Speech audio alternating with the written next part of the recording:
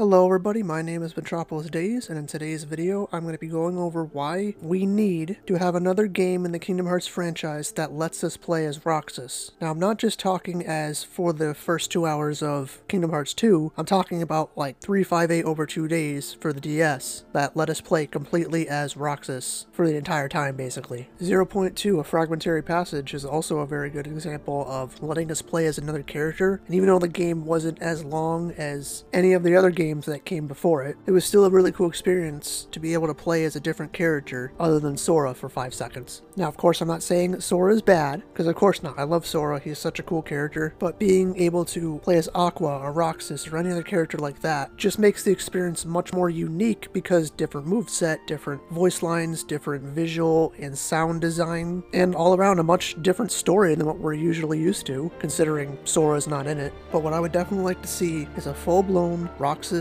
kind of spin-off title for Kingdom Hearts, and have it kind of like 358 Days where you play as Roxas and it's his experience and his story. Now, since his story and Shion's and Axel's / Lee's story is all set, it's all finished and everything, I don't know what else they would do for the story, considering 358 was just his days in the organization, 358 days, so that was the story. So I don't really know what they could do for the story, since, you know, everyone's back, everyone's friends, everyone's alive, eating sea salt ice cream on top of Clock Tower, yay. But at least in the story department, I don't really know what they could do, because like, he doesn't really care about Sora, to be honest. Not in the same vein as Xion and Axel. So of course, the next topic is gameplay. So the gameplay would of course just be the Kingdom Hearts staple, go around, whack some Heartless, whack some Nobodies, you know, the usual stuff. Give Roxas the ability to use his Oblivion Oathkeeper Keyblades the entire time, because dual-wielding Keyblades, there's nothing else cooler than that. You know what would be cool, actually? They gave Roxas drive forms, like how Sora had them in Kingdom Hearts 2, because apparently he doesn't care about them anymore, even though they were like the coolest thing ever. So give Roxas some drive forms. Make them kind of based off of the ones that Sora had, but change them a little bit so they're his own style, and replace Final Form with something else, because that one's Sora's. But all the other ones are fair game, in my books. Now, dual-wielding Keyblades, of course, is super cool, but it's kind of pointless if you don't have any cool places to, you know, fight in. So for the exploration, I would probably say,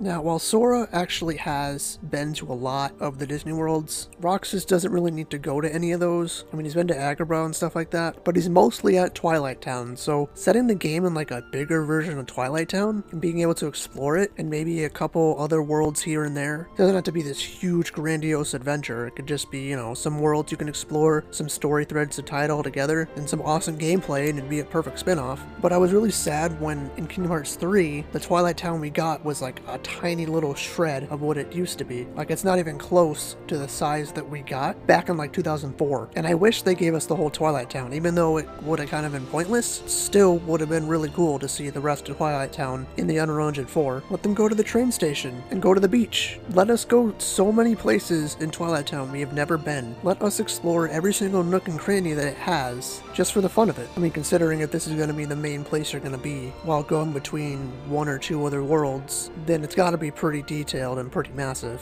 since it's going to be like the only place. Like, take all of Twilight Town from Kingdom Hearts 2, remake all of it, and then add on to everything. Don't touch the original stuff, just remake that from scratch in Unreal Engine 4, and then expand outward as far as you can. Even if we can just go into the mountains with trees and stuff, I don't care, just do it. I want to see more of Twilight Town. It's the place we've been since Kingdom Hearts 2, and there's so much more to this world that we could see. Like, we didn't even get to see the mansion in Kingdom Hearts 3, we just got to see the outside of it, but that was it. We didn't get to go inside, and it's such a shame. So this new Roxas spin-off game should definitely have way more Twilight Town exploration. Way more. You know what? How about this? We don't need to have any Disney worlds in this Roxas spin-off game. We can have Twilight Town, Hollow Bastion, and Traverse Town. Perfect. All they gotta do is just expand on all 3 of those worlds way more than they already are. Put all the side activities that you want, like the collectathon, emblems, all that stuff. Throw them all in there. Throw all the side missions in there, and you're golden. That's really all I want. Because the main emphasis is always on the Disney worlds. Like, the majority of time spent in Kingdom Hearts is in the Disney worlds, doing whatever. But let us go back to these awesome locations. Twilight Town, all of it expanded. Hollow Bastion, all of it expanded, including that dungeon that they added in Final Mix that